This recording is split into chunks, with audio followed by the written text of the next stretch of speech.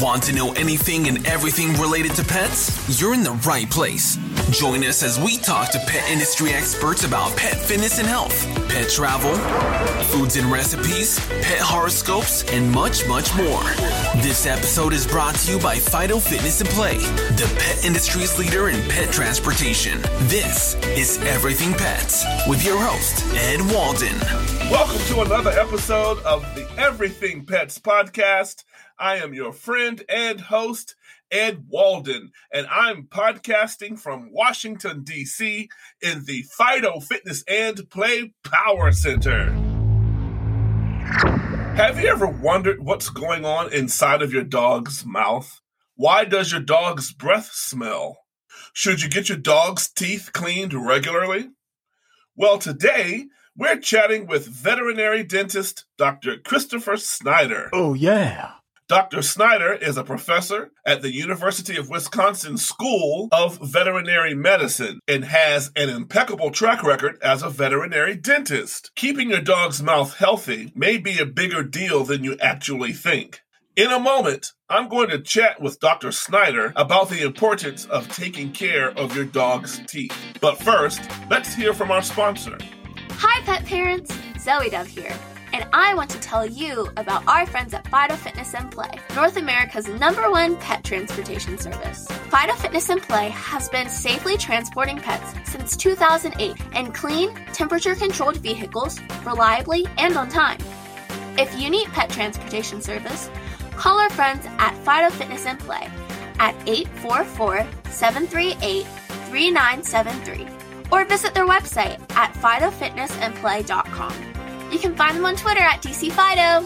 Okay, pet and animal lovers, take a stab at winning $50 cash from the Everything Pets podcast by answering our trivia question correctly. Which animal has the most teeth? Dogs, cats, or wolves?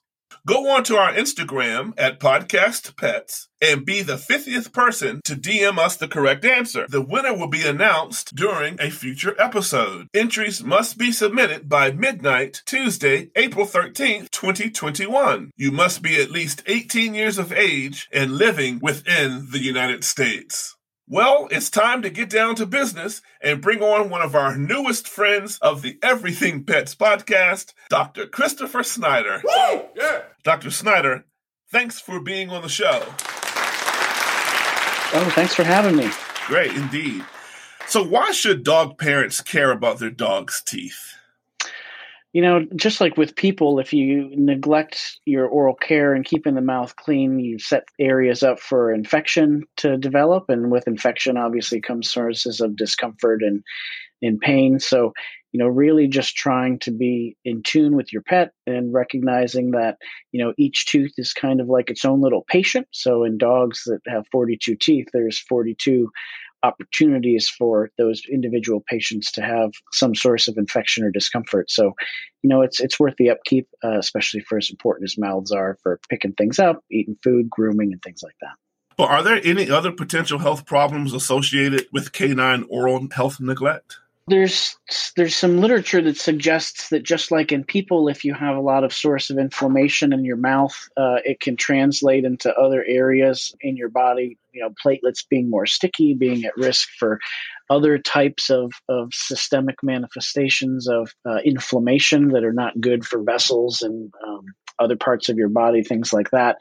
But I think the huge reality is that, the mouth's an area where tissues are constantly turning over. And, and some of my patients some of my clients that are the best, most diligent pet owners at watching their pet mouth and for health are the ones that have had tumors in the past. So, even just getting in there, looking around, making sure that if you can identify something that doesn't look normal, you can get to your veterinarian, talk to them about it, and hopefully do something sooner than later. Now, my dog suffers with bad breath. Now, is bad breath always a sign of a dental problem?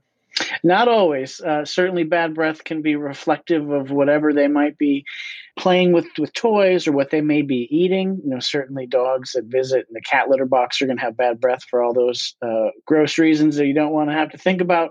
But, ultimately the source of bad breath is what bacteria do, usually the bad bacteria, what they do with carbohydrates that are kind of hanging around in the mouth. They basically turn it into stuff that's pretty stinky, and that's what leads to bad breath. So in a lot of situations, a really pungent, consistent, foul odor to the mouth probably is indicative of some source of infection. Now, since you mentioned carbohydrates, could any of that be food related with regard to bacteria and carbohydrates?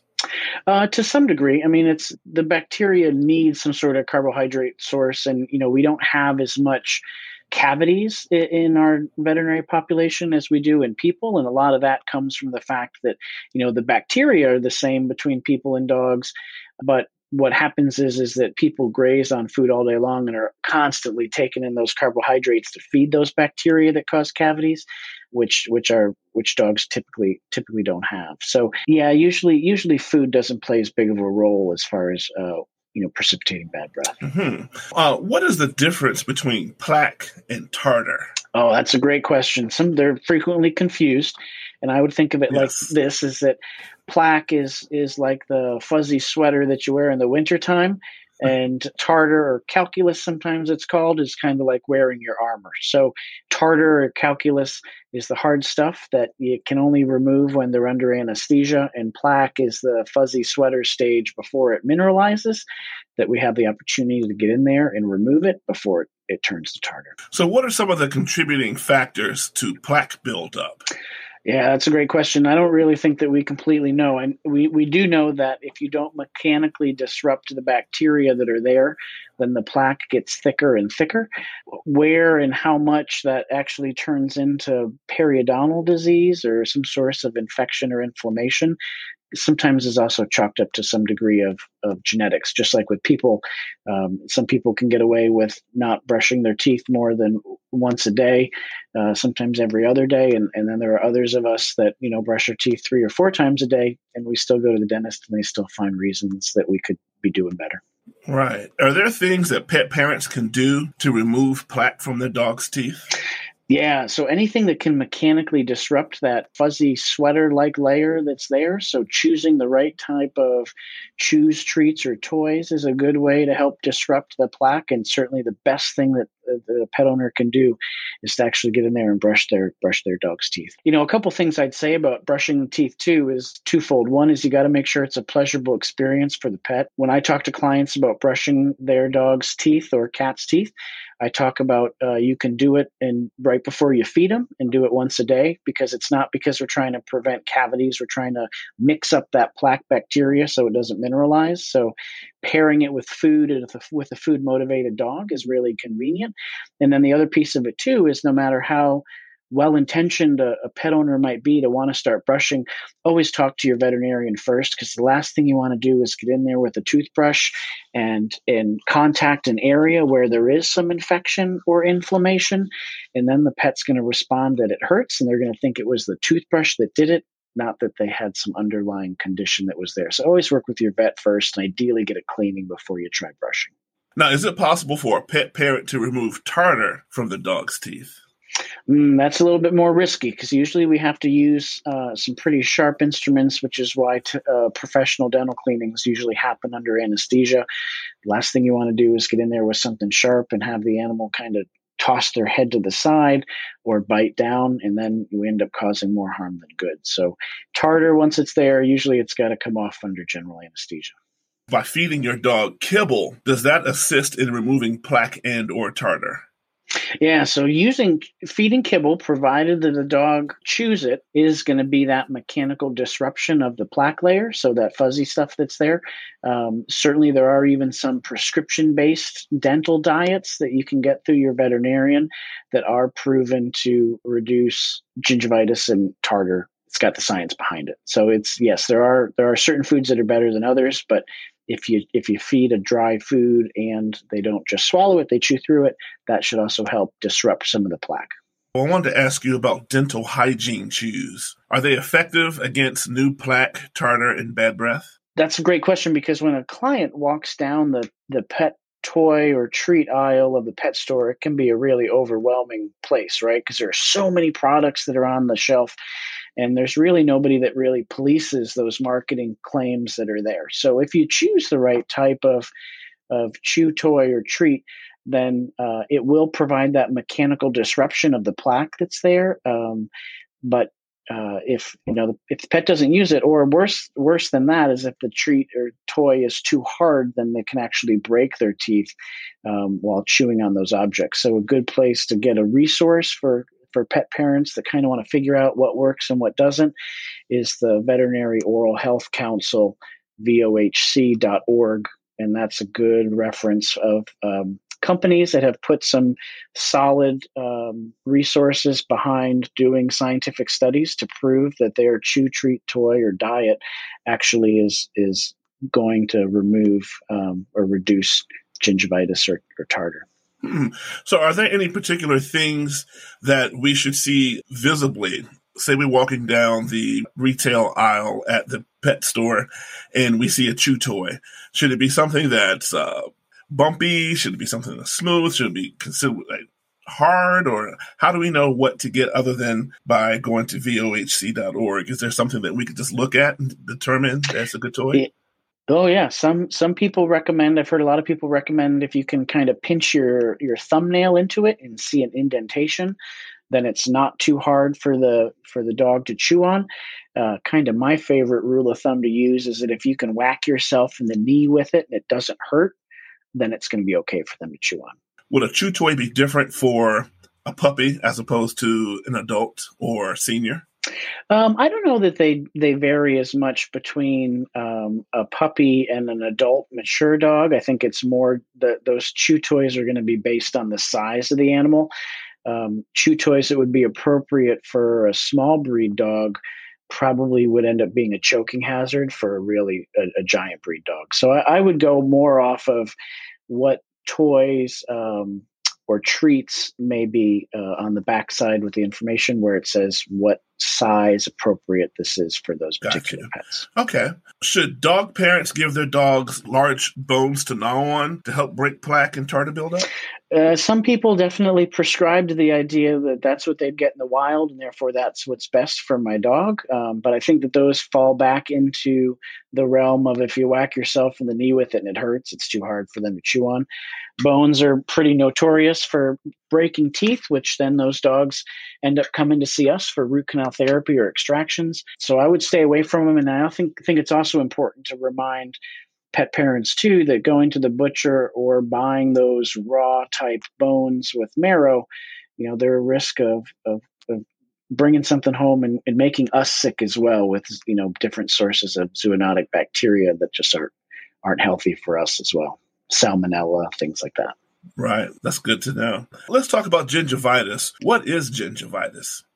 Gingivitis is the gum tissue that's right around your teeth. That's the gingiva, and when that gets angry and inflamed, then it turns red. The more red or more angry or the worse that gingivitis is, the more likely the gum tissue is going to bleed. And sometimes we'll even see that spontaneously if they've got lots of disease and lots of inflammation. But most of the time, I think we're catching gingivitis and periodontal disease early enough that we're seeing our veterinarians for treatment. So what causes gingivitis? Gingivitis is a combination response from both the bacteria that are there. So if you think about the mouth has thousands and thousands of different types of bacteria that are living there. And most of the time we have a spread of the good type of bacteria. If you let that plaque build up, then we get a change from the good bacteria to the bad, and the gingivitis results from not only the bad bacteria making those tissues angry, but also the body's response to the infection that's there also gets ramped up and also makes the gingiva red as well. So how do you treat gingivitis? Yeah, you got to get to the root of the source. So you got to clean up that plaque. You got to remove that source of inflammation. And then ideally you do things to keep it that way. So any dog that comes in that has gingivitis, usually with the cleaning under anesthesia, we'll get everything cleaned up. We'll treat any pockets that are there. And then we usually try to coach the client about what they can do at home to help prevent it from coming coming back. And usually that makes the gingivitis, prevents it from recurring. I see. So is gingivitis something that a pet parent could notice if they happen to open their dog's mouth? Yeah, I think anytime the tissue that should be pink looks more red and angry, then it's worth, bringing up to your vet's attention. So let's talk about periodontal disease. What exactly is that, and how is that different from gingivitis? Yeah, gingivitis would be kind of the beginning stages of periodontal disease. So if you think about periodontal disease as more of disease or loss of attachment of the things that are holding the tooth in place. Usually when we think about the periodontium, which is that supporting group of tissues, we're thinking of the surface of the root of the tooth. We're talking about the bone that the tooth sits in, and we're talking about the periodontal ligament, which is what attaches the tooth itself to the bone. And then the gingiva is the last piece of that puzzle. So gingivitis is the earliest stage of periodontal disease. It's the reversible stage. It's the most easily reversible stage. And once that inflammation and infection gets worse, gets more ramped up, then we start to have the periodontal ligament lets go of the bone or the root, and then we start to get pockets. And once you have the pockets, then we have a situation where the bad bacteria can really take off, set hold, and just continue that snowball effect of more inflammation, more attachment loss. And that's when we get to the point that teeth get abscessed or loose. Wow. You can't have periodontal disease without gingivitis. Correct. With rare exceptions, you cannot have periodontal disease without gingivitis. Oh, wow. Okay. So is periodontal disease reversible? It can be with a lot of work. Usually the worse that the periodontal disease is, or the worse the attachment loss is to that tooth, the more work it's going to take, both for us as a veterinarian under general anesthesia to try to make that a healthy place for the body to reattach. But it's also going to be more work for the pet parent to help keep that mouth clean, because, under anesthesia, we can clean up these areas of bad periodontal disease, but it's kind of up to the client to help keep it that way. And then there's also the mix of genetics and Mother Nature to also create an environment where things want to heal. Let's talk about table foods. Are dogs that eat table foods more likely to run into dental hygiene problems? I'm not really familiar with anything that support that or negate that idea either way. I think that sometimes the idea is that with the variety of food, maybe they'd be less likely to develop periodontal disease or gingivitis. But I think of it as a veterinarian, my bigger concern with the table scraps is, are they getting too many calories, especially if they're continuing to get fed kibble?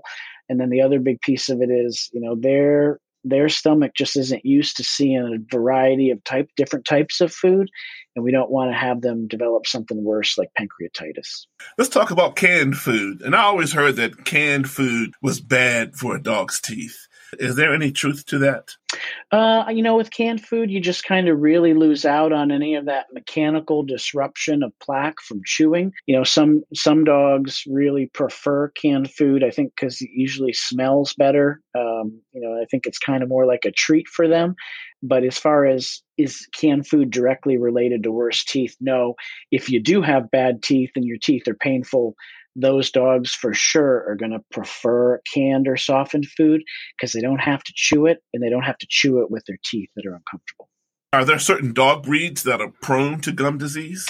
Yeah, so as far as certain breeds, so I could definitely sweep with a broad brush and say small breed dogs tend to be very prone to periodontal disease for a bunch of reasons. One, they tend to be breeds of dogs that live longer. So some people believe that periodontal disease is something that accumulates over the course of their life, sets them off to have worse disease. So living longer, you have an aggregation of more disease that can develop. Small breed dogs tend to have teeth that are more crowded. They tend to be mouth breathers, which kind of throw off the bacteria in the mouth to split from the good guys to the bad. So both of those situations can be issues. And then purely to answer your question from a breed perspective, greyhounds kind of get a bum rap for having a notoriety of having bad teeth. And that probably, precipitates out from genetics more so than anything else. Some people believe it's the food that they were fed on the track before they were adopted out.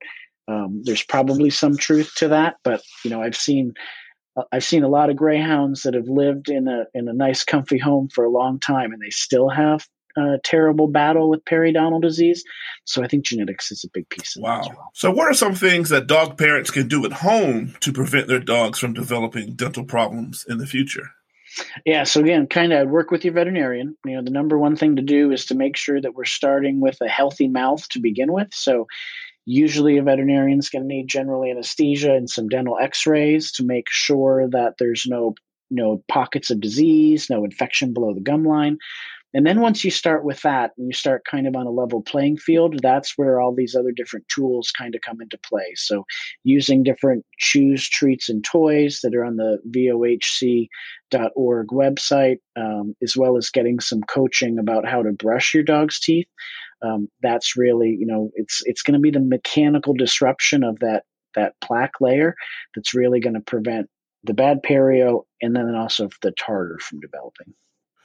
Well, Dr. Snyder, my time is running short, and we're going to have to leave it here, my friend. I certainly learned a lot about canine dental health and some of the do's and don'ts, and I'm quite sure that our listeners gleaned a lot as well. Dr. Snyder, we'd love to have you back on the show to talk to us more about pets' oral health and more tips on how to keep our pets' mouths healthy. Oh, no problem, Ed. I really appreciate you asking me to be here, and hopefully I gave some good tips and tricks for some of your pet parents to think about and to have some conversations with their veterinarians. Absolutely. That's Dr. Christopher Snyder, everybody. Well, pet lovers, we've enjoyed yet another great guest, and I'm so glad that you tuned in to another episode of the Everything Pets podcast. We have another great episode lined up for next week, so please be sure to tune in. Until next time, my friends, always be kind to pets and animals because they'll be kind to you. Find us on YouTube at the Everything Pets podcast and subscribe. Be sure to follow us on Instagram, Facebook, and Twitter at Podcast Pets. And check out our website at talkingpets247.com for special offers and product information. Okay, I'm Ed Walden, and I am out of here. Hi, Daddy. Love this episode of Everything Pets? Let us know with a review. Also, make sure to subscribe so you don't miss out on any future episodes. Follow us on social media at Podcast Pets and check out our website at TalkingPets247.com. This episode is brought to you by Final Fitness and Play, your pet transportation expert.